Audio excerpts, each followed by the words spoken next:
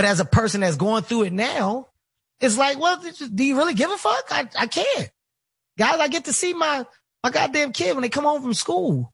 And I'm talking to my daughter about whatever. Me and my youngest are in the backyard and we playing. It's shit that you take for granted that you don't know is important until you have the opportunity to do it and you realize how much you did.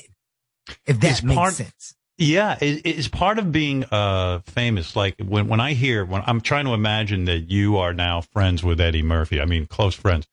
Mm-hmm. As a kid growing up, I'm sure you idolized him. Now, Absolutely. When you're in a position that you've earned your chops and you've become very famous for being funny in your own right, is that I find I get very uncomfortable hanging out with people that I idolize. Mm-hmm. I have a hard time with it. Is it hard for you to be your natural self, to be authentic around a guy like Eddie? When do you start getting comfortable with these guys that you idolized growing up and now you're suddenly friends with them? Well, there's the shock period of when you can't believe your surroundings. There's the shock period of, holy fuck, like, look at the circle that I'm in. Yeah. Damn, there goes Eddie, there's Rock, there's Chappelle. Holy fuck, God damn it. This is crazy. There's Seinfeld right there. I just shook his hand. There's a thing where you have that, like the Ellen, like there's this big thing that happens. And then there's a moment when you realize the people that are there are just dope, good people. When you realize that these people are just themselves. And there's a light bulb and a light switch that goes off when you realize that they're allowing you in these circles because they see the good in you, not just in your talent, but just who you are. Like you're not a difficult person. You're a good person. You got good energy. So when that thing happens, you don't even think about the success side. Like, if and when I do see Eddie or Rock, Chappelle, whomever, it's not the magnitude of the star that we're with. It's the individual. It's what are we doing? Yo, you want to go get something to eat? What y'all trying to do? Let's link up for a second. I ain't seen you in a minute. All right, well, let's go get some pizza, something quick. Let's talk. Let's chop it up. How you doing? You start to realize that the people that you're closest to are the ones that are actually checking on you. They're checking on you. So I've been lucky enough to have people that have given me great advice, great guidance, and direction within knowing, Kevin, you're here and this shit is as big as I ever seen. Make sure you take time for you. Kevin, make sure that you check on you. But do you feel like you've got to be delightful when you're hanging out with Eddie Murphy? Like, do you feel like, geez, Eddie's so brilliant today. I got to keep up with this guy. I got to come up with a funny line. I mean, because these people, like, I have experienced that. I have experienced that. Back. You got to take a step back. Yeah, you always give the respect that's deserved and due when you're around. I think I'm just gonna say legends. When you're around those legends, it's not about you. It's not about you. It's not about the younger guy. It's not about the changing of the guard. It's not, like you're there to listen. You're there to be a sponge. You're there to just simply soak up the environment. And if there's moments to talk and be funny, of course, you're yourself, but that's not the effort. My task is not one of, I'm hanging out today, I got to be on my A game. No, it's so really laid back and relaxed. See, this is why I'm bad at it.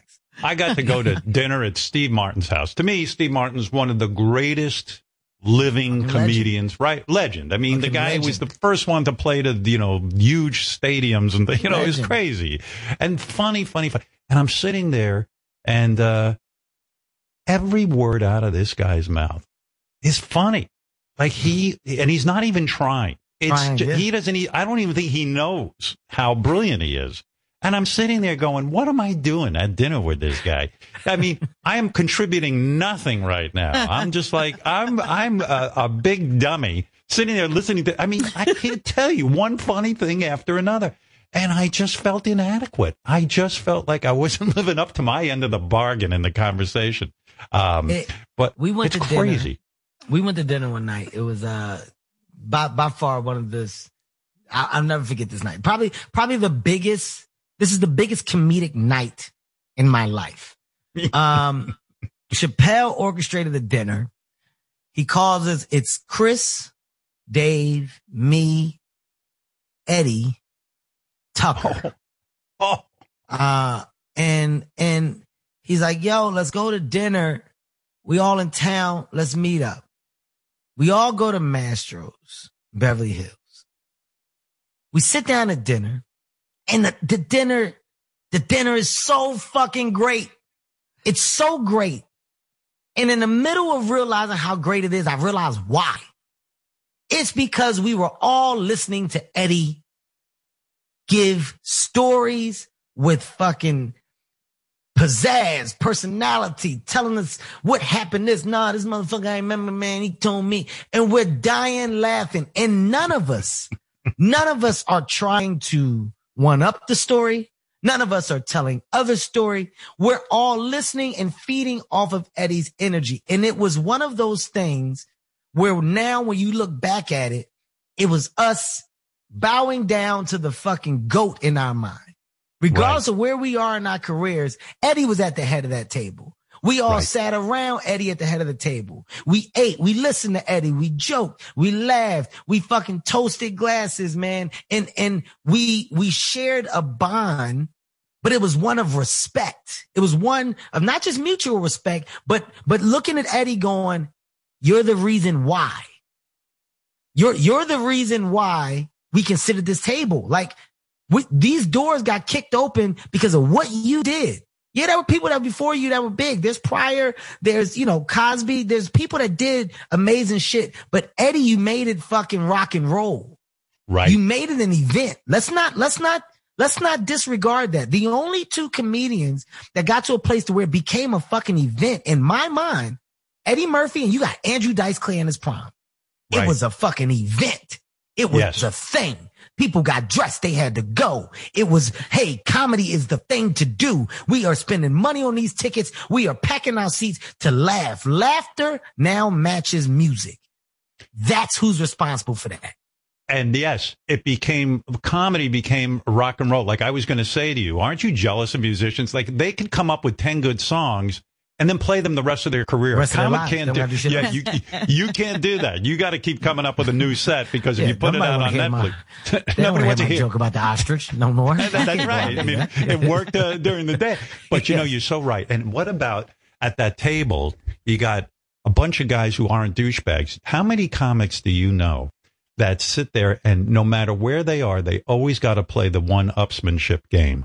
If Eddie was talking and there was one guy at that table who had to keep breaking in with his funny, or whatever, it would have ruined the night. I know why, though. I'm going to tell you why. Please, because I'm thinking of a guy I know who doesn't.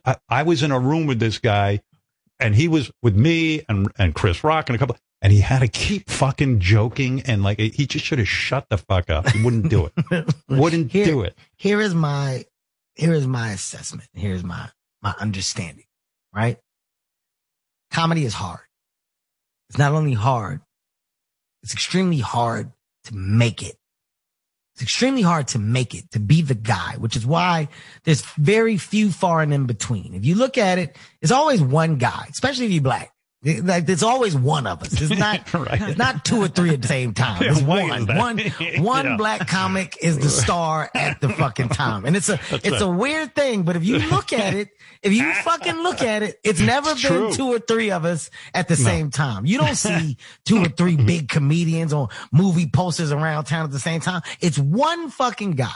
Yeah, like right now it's Chappelle, it's Chappelle. It's one fucking guy. It's one guy at a time, right? Now, here's the crazy side of it. This other sea of comedians, of people who are funny, who believe that they are talented, and they're all looking for their opportunities. So no matter what, every room can be an opportunity in their minds. Nothing is not a possible moment to make it, to go further, to progress. So when you're in a room like that, and if you are the other room, or the other comics, you're looking at it as, oh my God, such and such is here.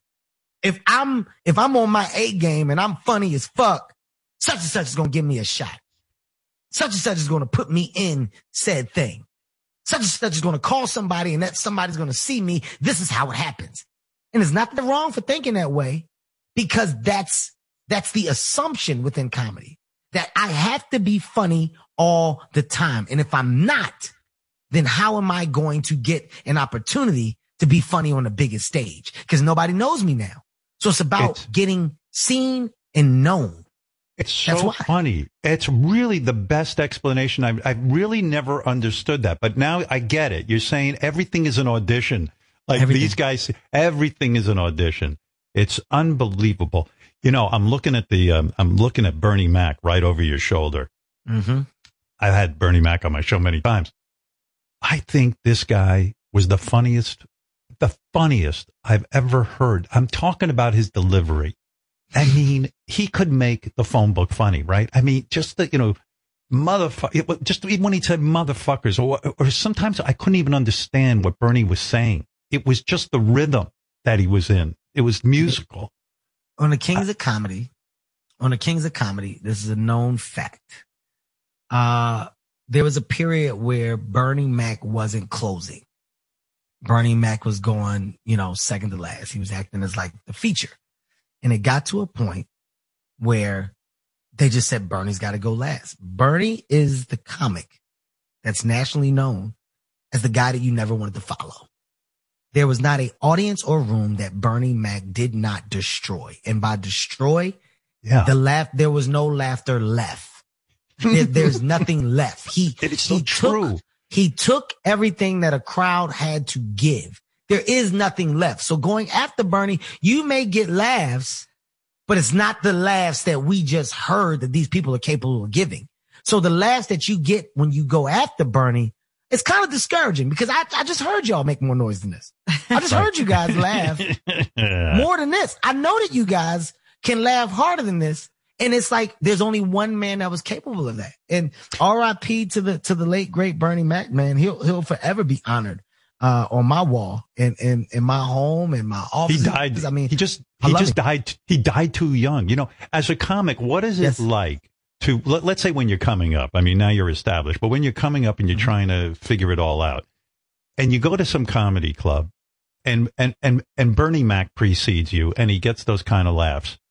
Would you ever say, I mean, I know you have tremendous spirit and you probably see everything as a challenge, but would you ever say, fuck this? This crowd's dead. I'm not going on after Bernie Mac. Or would you just say, fuck it, I got to go and accept the challenge? Unfortunately, you don't have a choice because those stage opportunities don't come often. They're very far few and in between. So, naturally, if a comic at that level comes into a comedy club and you were supposed to go on stage, but that comic decides to go on stage, well, you get bumped.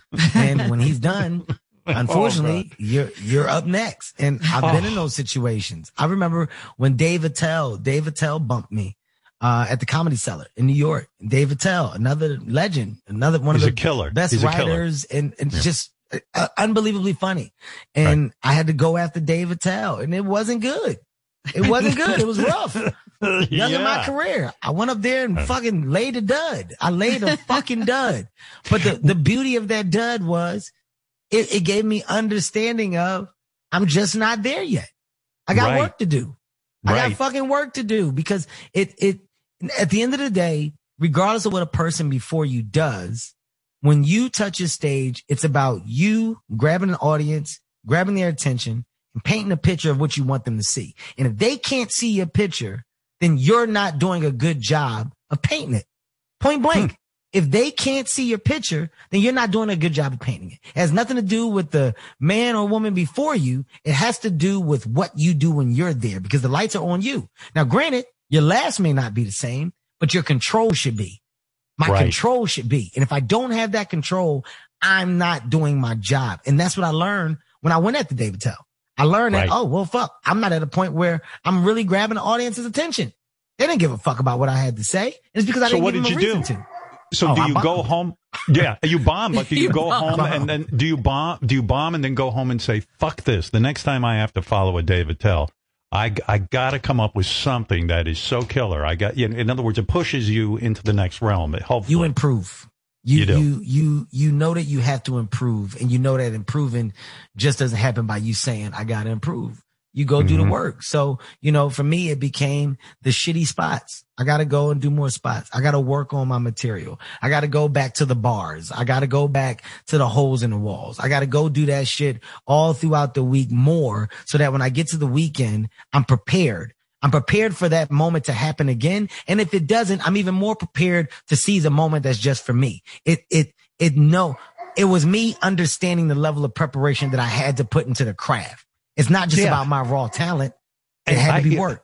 I sometimes watch these specials, like the Comedy Store just had one, this and that, the other thing. And most of it seems to be this horrible thing when you're a comic coming up, getting a spot, getting 10 minutes of stage time. It's not as simple as, hey, I'm going to be a stand-up comic and I'm going to go over there and they're going to put me on stage. This constant waiting around, trying to try out new material, getting bumped, not getting put on stage. It is brutal. It is really a brutal career. Well, Howard, I mean, it's almost like, you know how you have the, when you watch these old gladiator movies, or you watch these, the movies from way back in the day, and you had the king, and the king would judge. The king would watch something for his viewing pleasure, and then the king he would do a thumbs up, a thumbs down. The king would decide if you should die or not die. The king would decide if people should applaud or not applaud. There was one person dictating the future of the people in front of him, right? Yeah, right. Stand-up comedy is the only thing that's like that. Stand-up comedy is the only thing where in the beginning of your career, you're judged by the people that control your future. Without no stages, you have nowhere to perform or be seen. To get on those stages, you have to go through an individual that is deemed to be a comedy expert. That may not know fucking comedy. That may not know what funny is. But this person is the person that sat in the place to say, if you are funny enough to come through these doors and provide talent for our customers. And if is that like the Mitzi Shore? Is that like Mitzi Shore? Yeah. Mitzi, Esty. I mean, I can go through a list. Lucian, rest in peace. I mean, there were so many people. I got that door slammed in my face so many times. And the people don't know fucking funny. Know the people. I know you don't know fucking funny. But you just told me I'm not. I know for a fact that you should not be doing the job that you're doing. But you just told me I can't, and I got to now deal with that. And I got to figure out another fucking route. It's the biggest punch in the fucking kidney that you'll ever take, because when it happens, then you got to be patient and wait for the next opportunity to get in front of that person again. When you started getting big, did you ever have a moment where you would go to one of these clubs and say to a Mitzi or someone, say, you see, I fucking told you should have put me on. Did you have those moments? I have never, and I stand on this, I've never reached that level of anger or like aggression because of what someone said or what someone did, that I felt the need to go back and go, you were wrong. I don't have to tell you what I know you know. And you knowing that, that's big enough for me. You knowing that you made a mistake. I don't ever have to tell you. I'm going to see you and I'm going to speak to you and I'm going to give you a hug and I'm going to say, good to see you. But when I leave, you're going to say to yourself, I fucked that up. I could have been attached to that story, to that success. Instead, I'm a part of the conversation of bad. I'm a part of the conversation of, I didn't believe. I'm a part of the conversation of, I told him no. And that makes me now look bad. So I'm never going to lie. I'm always going to be honest about who said what or who did what. Always. You're right. They got to live with that the rest of their life. Yeah. Hey, I could have been close to Kevin. Like, I could have been somebody in his story that really believed in him. It would have been beautiful. Hey, what was it like? What was it like when, I don't remember what special it was, but Chris Rock got up and started telling that story in his special, how now his kids don't think he's funny, Chris Rock, imagine. but they just want to see Kevin Hart. They just want to go to the Kevin Hart show. I imagine that was really big of him, number one. And he was basically saying, look, people today don't remember me that much, but they know Kevin Hart. Was that something that gave you great pride and made you happy? It's, you know what, man? I think the best feeling in the world is the acceptance of your peers, right? And when the guys at that level, give you any kind of nod, for me, that's what it's about, right? Like you can read whatever reviews, you can hear people say anything, but the thing that really matters is a constructive criticism or love or appreciation from the reason that you're in a business, right? And the reason why you decide to do anything that you do, yeah, you can say you had a love and a passion for it, but you have a love and a passion for it because you heard said people or said individuals do it. And that's what made you go, wow, this is so cool. Somebody triggered your reason for one. So when those people that act as my triggers show me love, it's almost an emotional thing for me because they don't know that that's why I'm here. Right. I'm here because of you. Right. I decided to do this because of you. So when you tell me, yo, that's fucking dope. That's funny as shit.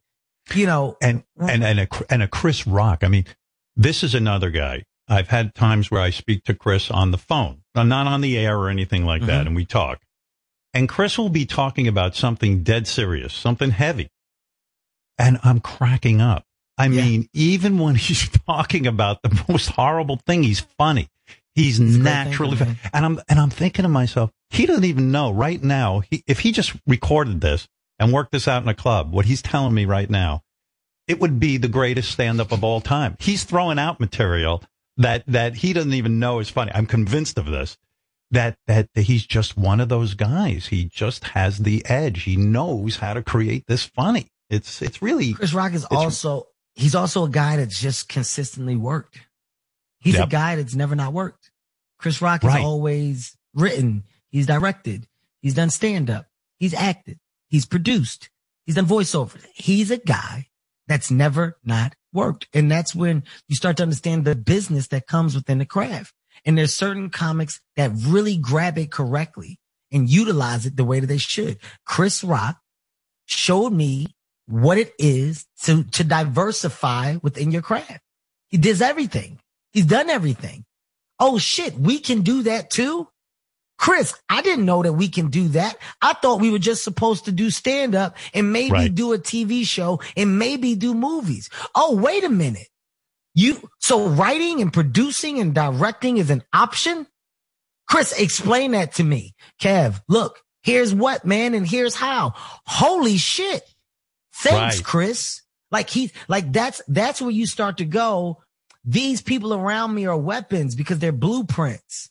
Right. So Howard, right now, the businessman that I am and the entertainer and the comic, etc., I have pieces from all of the X-Men.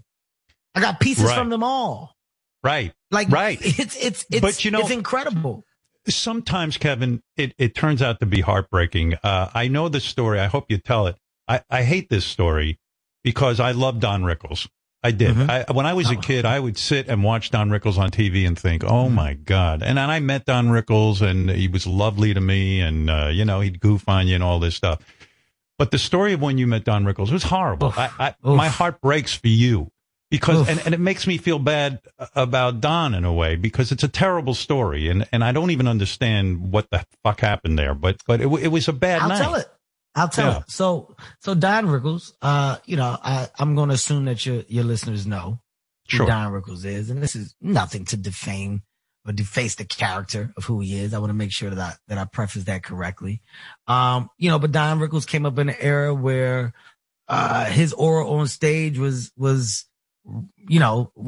racially based. He was a comedian that went there, within his jokes about black people, about how they were perceived, etc. But Don Rickles is still a person in comedy that, he fucking achieved high levels of success.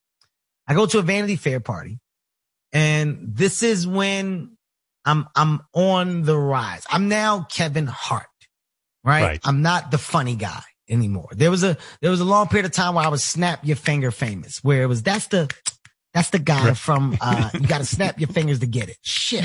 What's he from? God damn it. Oh, he's from that thing. You don't know his name, but you snap. I'm no longer that. I'm now Kevin Hart. That's Kevin Hart. He's a comedian. He's starting to really gain some steam. Right. I'm told Don Rickles is there. Don Rickles wants to meet me. Oh, shit. Big moment for me. Absolutely. Young comic, I got to go meet Don Rickles. Tell my wife, babe, I'll be back. I'll be right back. They say Don Rickles want to meet me. I'm going to go over here and say hey to Don. I go over there. Don Rickles at like a table surrounded by some men. It's almost like a Godfather setting. Old guy sitting in the little booth area. I come, Don Rickles gets up. I can tell that he's being briefed. Like maybe he knew who I was, maybe he didn't, but like I see the whisper, you know, like you see, and I get it today. My team knows if somebody's coming, I may or may not know who they are. Somebody gives you the whisper. Hey, that's such right there. Right. Make sure you got this. All right. That's the name right there. Don't fuck this up. Oh, all right. Hey, what's up, Brad? Like, you know, you get the thing. I'm coming over and Don Rickles says, hey, come here, man. And I come to him. And he like grabs my cheeks. He's like, you look like a little monkey. Oh, God. And I said, you know, granted, you're talking about a Philadelphia born native. I'm not going to say that I'm the most sane person in the world. I can be a hothead. I know disrespect when I see it. Sure. I'm at a Vanity Fair party. I just got called a little monkey by an old white man. Right. He grabbed my face when he did it. What do? I can't push Don Rickles. I can't go, what the fuck did you just say? No. And you can see also the look of discomfort from the people around him, right? Cause there was some younger people around and it was like, ooh. And I just sat there and I said, man, just wanted to come and say hi. Ah, man, keep on going. And I immediately knew it was unintentional racism. It was unintentional. It wasn't done with the intent to hurt or diminish. It was his bit. Yeah. Don Rickles was doing his bit. And he did his bit on the guy that they said was funny that was coming over, and Don Rickles was trying to be funny. Right. And being funny, he called me a little monkey. Now today, I laugh at it. I laugh at it today. But then I was like, God damn, I didn't even tell my wife. I just went back to my wife. She was like, how was it? I was like, cool. I just swallowed it. I said, I can't don't you think, but don't you think in a way, and I love Don, don't get me wrong, and I agree with you that, you know, he's just from old school, whatever the fuck, you know, he's probably trying to be funny, but at the same thing too, in a way, maybe the older guys get threatened instead of like what Eddie does, where he sits you down at a table and tells you a funny story, and Chris, who says, hey, here's how you do it. Maybe they get threatened by the up and coming guy. And in a way, and maybe they're not even aware of it. It's like, hey, let me put you in your place, you know? And it makes me sad. You know what it is, Howard? Here's a good example. I'm really good at these type of like metaphors or like, you know, comparisons, right? There was a comedian I know that had a joke about, you can tell the year, Keith Robinson, one of my fucking closest friends, mentors in comedy. He said, you can tell the year that somebody was at their best by the way they dress. He said, there's a famous person, you can tell the year that they were great by the way they dress because they don't let that year go. Right? They don't let it go. For example, Allen Iverson, that's my guy. I love Allen. Chuck, love him. AI still wears the baggy pants, the do-rags, because that year and that time was when he was at his best, and he's not going to let that era go, right? You have some old people that will tip you with a quarter at an airport. They'll give people a quarter. Or 50 cents because that's what they remember from when they traveled and when they were at their best. This is what you do, and they're not outside of that mindset. In his mind, he was still in his time, his aura, he's still in his bubble. He doesn't know that those jokes are stock weird jokes. He doesn't know, like, Don, I think this is racism now. Like back then, you guys knew about it, but you were joking about it. And that was your bit. Your bit was to address the elephant in the room. But now those elephants are fucking your They're your goddamn. They're keeping you back. Yeah. Yes, like we're no longer just in the room. Like we're You're partners. Contemporary. Yes, we're there. So you don't comprehend that. So that's what I really process that moment as. It's a Day at X is a great story. It's a great story for me because I processed it the way I did. And now even if there is another moment where that moment presents itself, well, now I'm at a place where I can go, hey, listen, you should be aware if you aren't inappropriate, a little racist. If that's who you are, then damn, stand on that. If it's who you aren't, correct this moment. Try not to do this. This shit can probably bite your ass in the future. There's a nice way to go about it. Not the dickhead route. I'm not a dickhead. And I also, I have no desire to become one. I'm too poised. I'm too professional. And those moments are what helped make me the individual that I am today. They prepared me for the mass amounts of bullshit that you could go through. So if you don't have those and you don't have those little examples, well, then I'm not ready for the bigger one that's going to face myself when I get in the room and I'm on the board and some shit happens and I got to have a discussion. I think that story broke my heart so much because I knew Don and I admired Don so much and I admire his career. And I think your explanation of it is very gracious, number one. And number two, I think you're right. I think, you even think about rock stars. You see some of these guys who maybe in the 90s had their look, and that you see them, they had the rock and roll clothes and stuff. And then you see them 20 years later and they're still wearing that same thing they wore on stage. It was like, yes, that was their best fucking year. Hey, Mick, take off the leather pants, Mick. Mick Jagger still has Mick, you at the supermarket. Why you have on the leather? What's going on?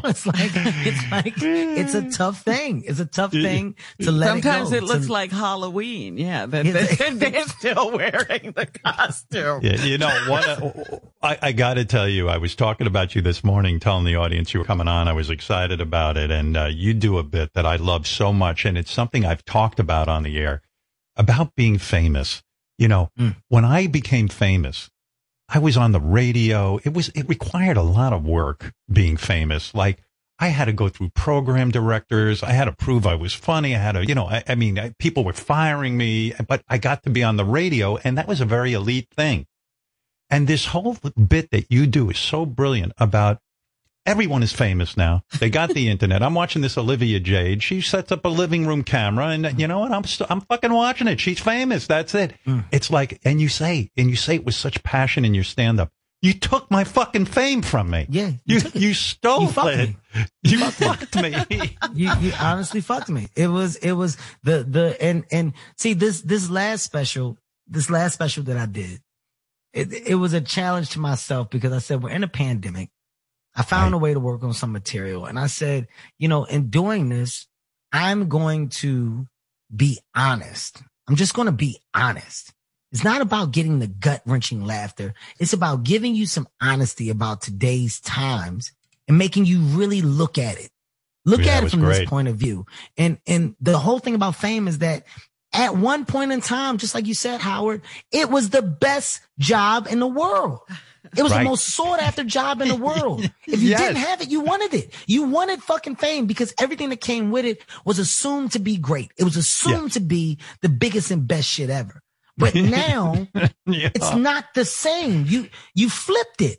You flipped it to where fame is fucked up. Like people are like, oh, I don't want that shit. I don't. No, y'all can keep that shit. Ruined it.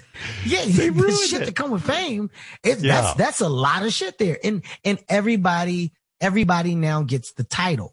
There is no, separation. I don't think we understand the separation of popularity and fame or stardom. Like it's all being blurred and merged together. And because of that, these rooms are different.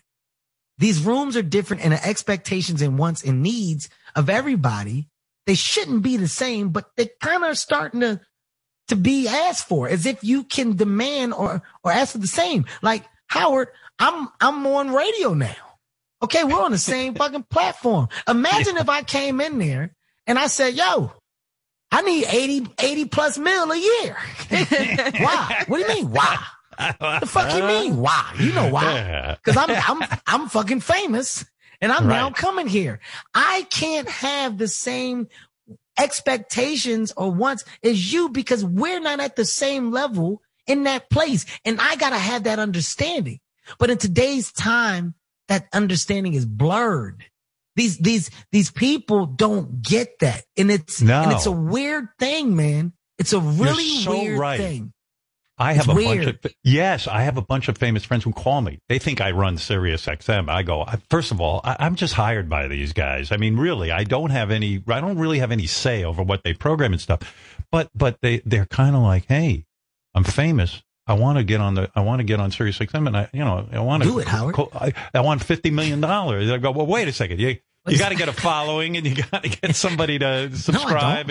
It's so crazy. I'm just going to go there. I'm going to say I got the show. What are you even? And that's what I should get the 50 mil for that. That's what I'm going to ask for, Howard. What do you think? It's so crazy. You see it in our world today. You see a guy playing video games, and he's got a couple of million followers, and it's some asshole playing a video game. It's not the same as what you had to do. Go to a comedy club and get up on stage and follow a Bernie Mac or a Chris Rock or somebody and earn those chops. It's a different time, but what I've learned to do, I don't discredit. I don't shit on. I humbly respect anybody's hustle, anybody's drive, anybody that figures out a way to create revenue, because that's what life is about. In my opinion, life is a game. It's a fucking game, and either you're going to win at it or you're going to lose at it. And the way to win at it is to figure it out. You got to fucking figure it out. You got to figure out how to take care of yourself. You got to figure out how to provide for yourself. That's the game. So when people learn how to figure that thing out and they find ways to make money, God damn it, kudos to you. My opinion of the separation or the understanding, well, that's mine. And what I've learned is that we get upset at people for having an opinion today. Like we've lost the true value and understanding of my opinion versus your opinion. For example, Howard, you like coffee. I like tea. That's our preference. I don't hate you for liking coffee. You shouldn't hate me for liking fucking tea. But in today's time, well, you're stupid for not liking tea. Right. I hate you for not liking coffee. We lost the visual sight and understanding of opinions are just that. It's how I feel versus how you feel. Neither are right, neither are wrong. It's one or the other. And that's fine. That's fine. When people get back to having that logic, when they get back to having that understanding, then they're fine. A lady told me, like she interviewed me and, she was talking about my special. She said, Kevin, you've never been, I've never liked your comedy. I've never been a fan, but you're interesting to me, which is why I want to talk to you. And I said, you do know that you have a choice. Like you don't have to like me. I'm not mad at you for not liking me. Like for you to preference that, like it's almost as if you're looking for something from me. I'm fine with you not liking me. I understand. If you want to know things, you want to ask questions, I have no problem with answering those questions. You could choose to like me or not. It's not going to affect my tomorrow. And I think people today think that's the case. Well, first of all, your opinion is going to affect the tomorrow.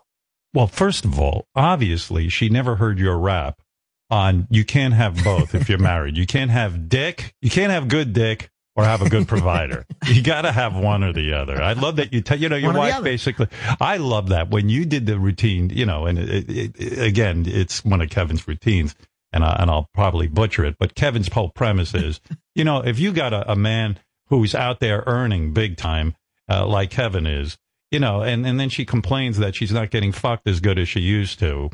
You say, listen, either I'm out there earning, or if you want a guy who's concentrating on his dick and being good at fucking, then you got to look somewhere else. You got to have one or the other. You got to choose. It's the truth. And I love that routine so much because it's true. When your wife says to you, hey, Kevin, how come you're not fucking me as good as you used to? You say, listen, I'm doing something better than that. Look around here. This is a nice house. I'm tired. I tell my wife, me and my wife have these honest conversations. I got no problem putting it out there. I told you got to pick one. You want this life or you want good dick? Pick one. It's very simple to me. It's an easy choice. It's an easy choice. And I know for a fact when I was laying pipe When I was giving great dick, Howard, I had nothing. This is a true story. You were busy. I had nothing. Right. I had nothing. I didn't have these bills. I didn't have his life. I had nothing. You know what I had, Howard? Time. What? I had fucking time. That's You what I weren't had. working on your act, that's for sure. No, I had an abundance of time when I was doing that. But Kevin, what happens in your life when you decide to put in your comedy? Hey, my wife, I'm not fucking my wife as good as I used to. She's complaining this and that. Mm-hmm. Do you have to go to your wife or people in your life at certain times, especially even when you talk about your kids? And, you know, I tip my hat to that material, too, because I thought Bernie Mac was particularly good at talking about his kids. He would call his kids assholes. And I always thought that was an innovation like I never saw. And then when I watch your special, you'll go down that path. You'll say, my kids are stupid. Or, you know, this is something dumb they're doing. Do you have to, as a comedian, go to your wife, go to your kids, or do you say, hey, listen, this is what I do for a living. They got to fucking learn to live with it? Well, my family definitely understand what their father does. Right. But you do, once again, you have to be conscious of today. And, you know, I do make sure my kids understand, hey, you guys know this is what I'm thinking about. Dad's joking. Come and watch dad work on these jokes. Tell me what you think. Tell me what you like. Tell me what you don't like. Okay, wow. I'll change this. Does this make you uncomfortable? Because now, you know, the internet lives forever, right? And these things that I say, I know are going to live forever. I need to make sure that you are in the right mind to deal or understand that. And I talk to my kids. I communicate with my kids. I don't like when I say my kids are my best friends, I truly do mean my kids are my best friends. And nothing that we don't say in a house or play with can ever be said. This is our way that we talk to each other. This is how their father is with them. So when I do these things on stage, it's a representation of me in my household. This is really what I am. This is who I am. This is the type of father that I am. And I think that because of that, I've reached new heights. I've reached new heights of relationship with my kids. And, you know, when people say, it goes back to the point I was making earlier, you know, when the same woman, she was like, you know, you talk about your family all the time. Do you ever think that you would get back to talking about anything else? And I said to her, what life do you think I now live? I said, what do you think I do? Do you think I'm out on adventures every day? I said, I go to work and I come home. I come home and I'm with my kids. So where do you think material comes from? So my comedy and my material, well, it's no longer for a certain audience. I'm a comedian for your people that are in these type of households or environments that can understand and relate to what it is that I'm talking about. If you don't have this or don't have kids or aren't married, you may not understand it, which means I'm not your guy. I'm not your guy. And there's guys or women that are out there for what you're looking for. All you got to do is change the channel, or all you got to do is click somebody else. I'm out there now and I'm making these people laugh because where I am in my life, this is what I am. This is what I can talk about. So my kids growing up, what do you want? You want me to talk about killing somebody on the block? I never did. Right. But you want to talk about? I relate to what you're saying because especially when I was on the radio early on, I had 3 kids, you know, and a wife, and I would talk about my personal life in a way that, you know, I didn't ask for permission. I didn't.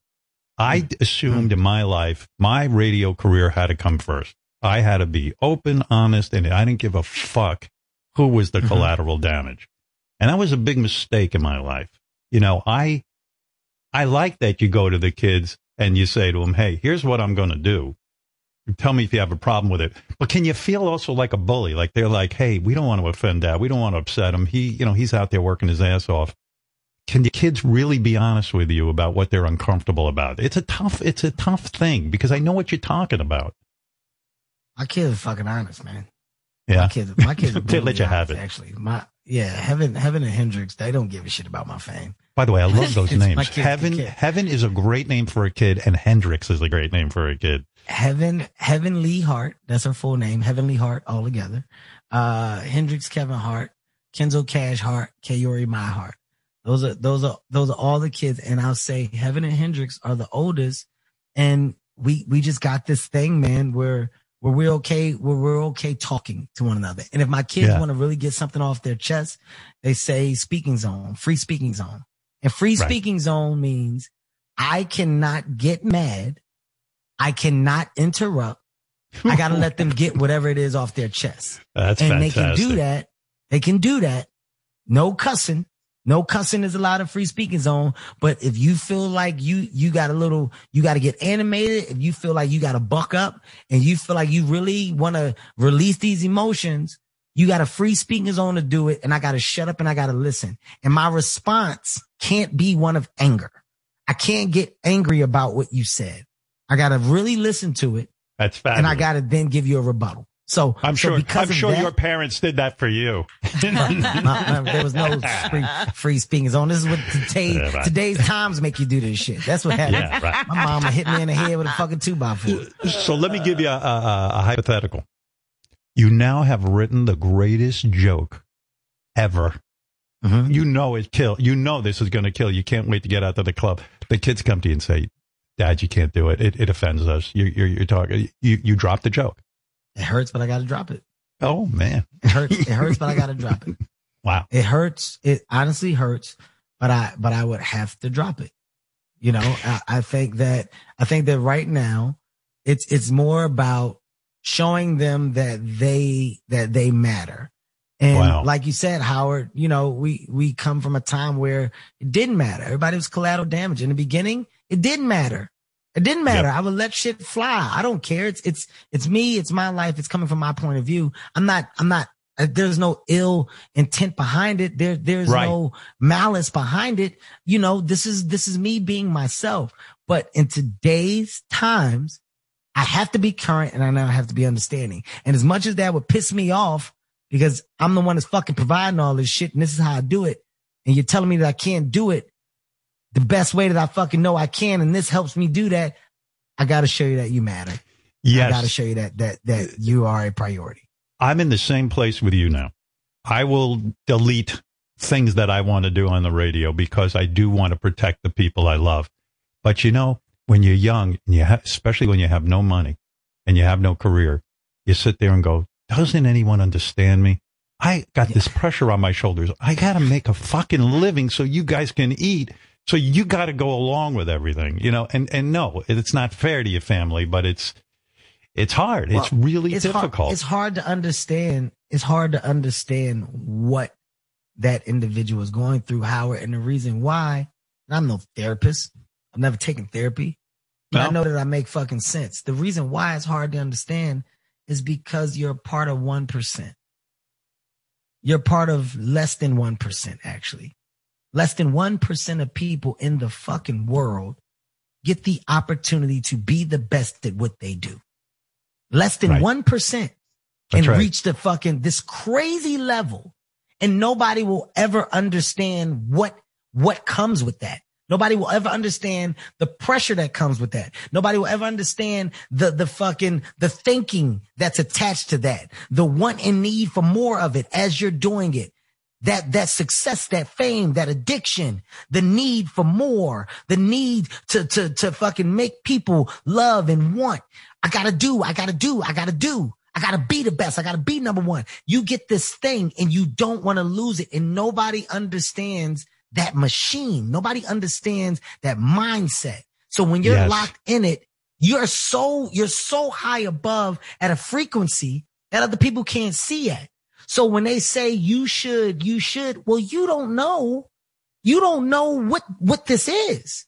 Yes. But now that we've been here and we've flown here for so long, well, now we're at such a steady pace and we're cruising, we're able to adapt and we're able to fucking adjust. And that shit that used to be turbulence is no more because we say, let's just avoid. And isn't one of the hardest things too, when you get to that level, that the other people's jealousies, the jealousy, and they're always second guessing you. If I was in your position, here's what I would do. This is the way I would be. I mean, it's constant.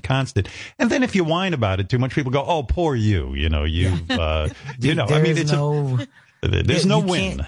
You can't win. And the part of it that confuses me just when you talk about the jealousy or the anger, there's so many people in my craft that just, got shit to say, that look at me, a certain way and have built up this fucking hate. And the thing that makes me laugh the most about it is that it's one-sided. It's right. One-sided. I don't speak on anybody else. I have no care about what anybody else is doing. I only have positive love and support that I throw out there because ultimately we're like a fraternity. So the more that an individual does, the more opportunities that others behind us will be able to do. So what I did and what I said that I was going to continue to do is just understand that it obviously comes with the territory, but if it's one-sided, then that means that a person has to do this thing with their self. These people have to battle with their self. I don't like him.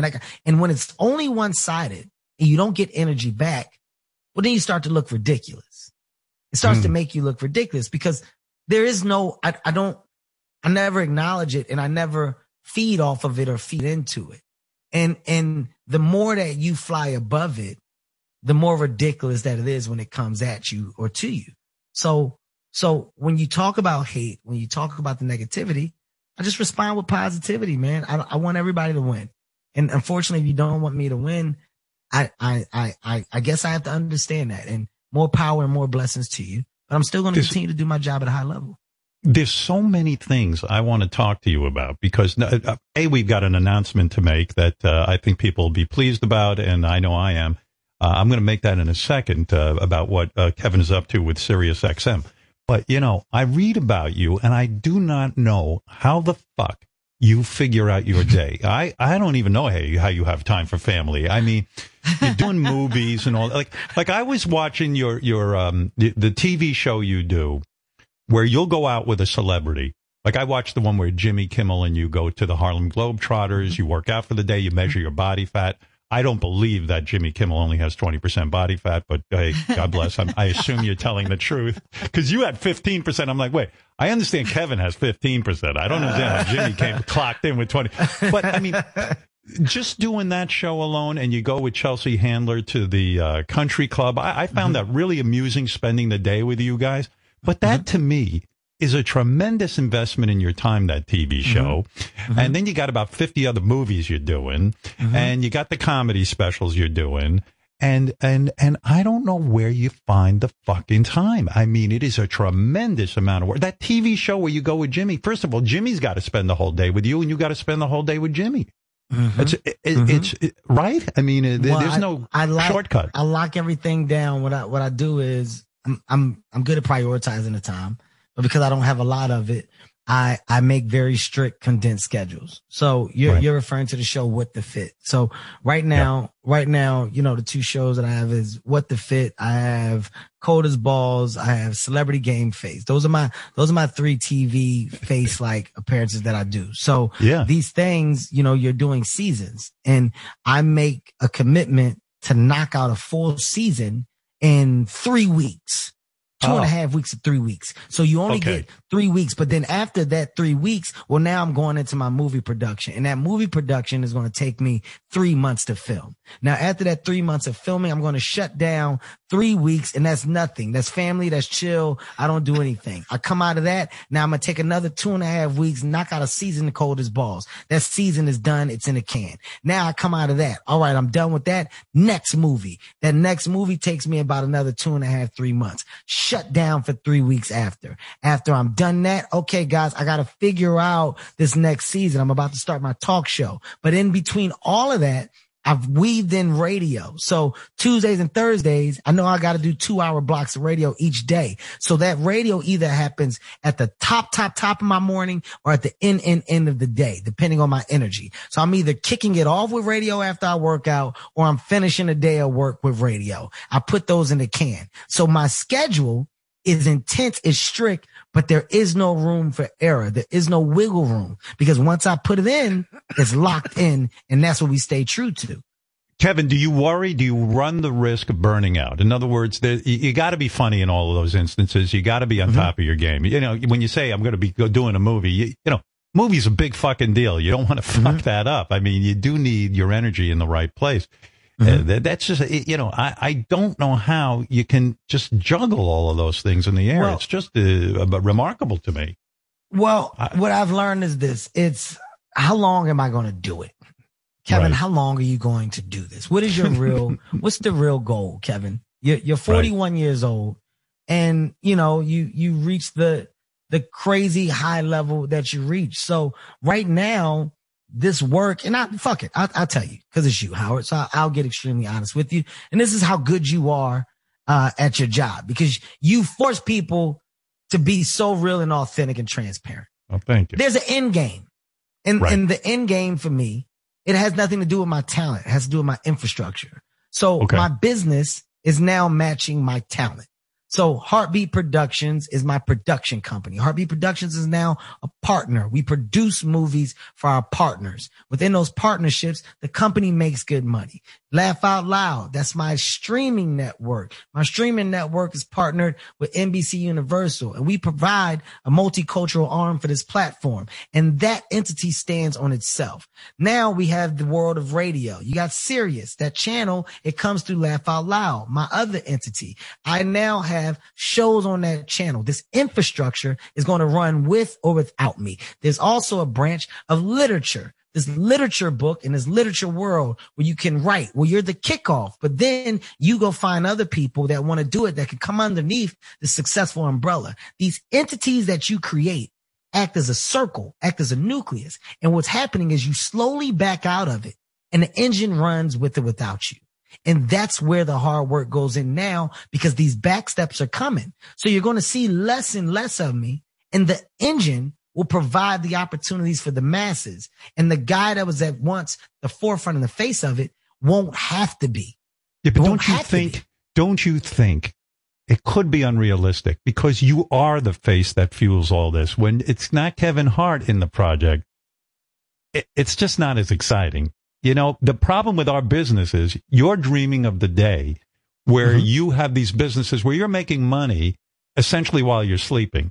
The truth is it's very difficult because if it's me and I'm a business, I want Kevin Hart and I want his full attention and I want him up on that screen. I don't care about who Kevin Hart picks. You know, it's a difficult thing to make money while you sleep because we want Kevin Hart. All right. So here's what I realized. It is, but it isn't.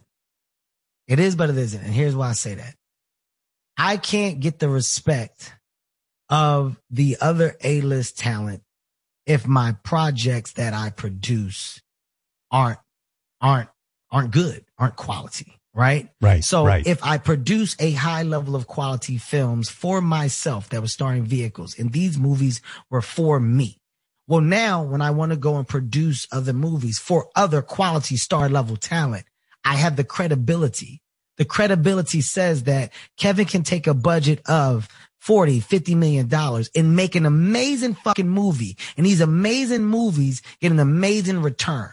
So because of that, I can implement anybody into this system that's proven to work. Ultimately, the talent isn't in producing as much as they should be. The talent isn't a part of the creative side as much as they should be. That's why it's very far few and in between when it comes to the people that are actually active in putting projects together and being forward in what it is that they want to do. So because that's a space that's voided, it's a space that I prioritize. Kevin, do you have a number in your head financially? Goddamn right now? I do. Goddamn fucking right I do. When you hit that number, you'll be satisfied and say, that's it. You have a number. You know what that is? Pyong. Pyong means you are disappeared. We don't even see it anymore. Pyong, right? Pyong. Yeah. J.D. Smooth said it best. Pyong is the fastest. That's the fastest thing in the world. Pyong. So what is the number? In other words, because like I read these astronomical numbers, $59 million doing stand up last year, whatever the year it was. To make $59 million doing stand up, and you played a big stadium, big theaters. That's a tremendous amount of work, right? I mean, it's not like you had to do a lot. you have to do a tremendous amount of stand up though to get $59 million in a year, right? It's got to, it's got to be insane to the point where I imagine by the end of that year, you want to take your act and throw it out the window, right? I mean, it becomes disgusting. You're disgusting. You're disgusting. I don't want to see it again. I don't want to fucking see it again. But you say to yourself, fuck this. I wrote this act. I'm going to do it. I'm going to beat it into the ground. I'm going to go to every city I can go to, and I'll make my $59 million. Yeah, it's a tremendous work ethic. Mm-hmm. It's a tremendous work ethic. But there's some number. I mean, you've made a tremendous, I don't know what you're worth, but what is the number that will satisfy Kevin Hart to the pyong? I'm not going to say the number because, I've already, you got people that get pissed off just regardless. I'm not giving them more ammunition to get even more pissed off. It's more about the resume that's attached to it. It's more about the book that I'm writing. Right. But how close are you to the number? How close are you to the number? You've got to be close. I mean, at this point, it's amazing. It's amazing your wife gets any dick at all. I mean, you're on fire. I'm trying to get there. I'm trying to get there fast so that I can give her an abundance of it as soon as so I can get back to her. Yeah. In your mind, are you 10 years away from the number, or are you 5 years away or are you a year away from the number? If I'm 41 years old. If I can get to the age 50. And that's it. At 50, be able to look back and go, holy cow, and possibly enjoy grandkids, enjoy, just holidays, just birthdays, whatever the days are that you would love to celebrate throughout the year. At 50 years old, when my knees are hurting and my back, is hurting. It may be tendonitis or who knows what the fuck it is. At that age, when all that shit starts to kick in and you do 60. Weird stuff. Yeah. You do 60. I can tell you. You want to know. That's the year. You'll be okay. You'll be okay in your 50s. It's your 60s. It's going to really be fucked up. But that point where it's like, where you appreciate the little things, like, hey, let's take a walk, let's go and we're going to go and sit on a lake and just go. When you start to appreciate the fucking life at the highest level, because at 50, you're about to go on the other side. You're about to go on the other side. And I look at it the back nine. The back, like that side over there, it shouldn't be as strenuous as the first, as that first half. That first half is balls to the wall. You out there. It's crazy. You're doing every and anything that you possibly can. At 50, and then I would love to be slowed the fuck down a lot. Are Heaven and Hendrix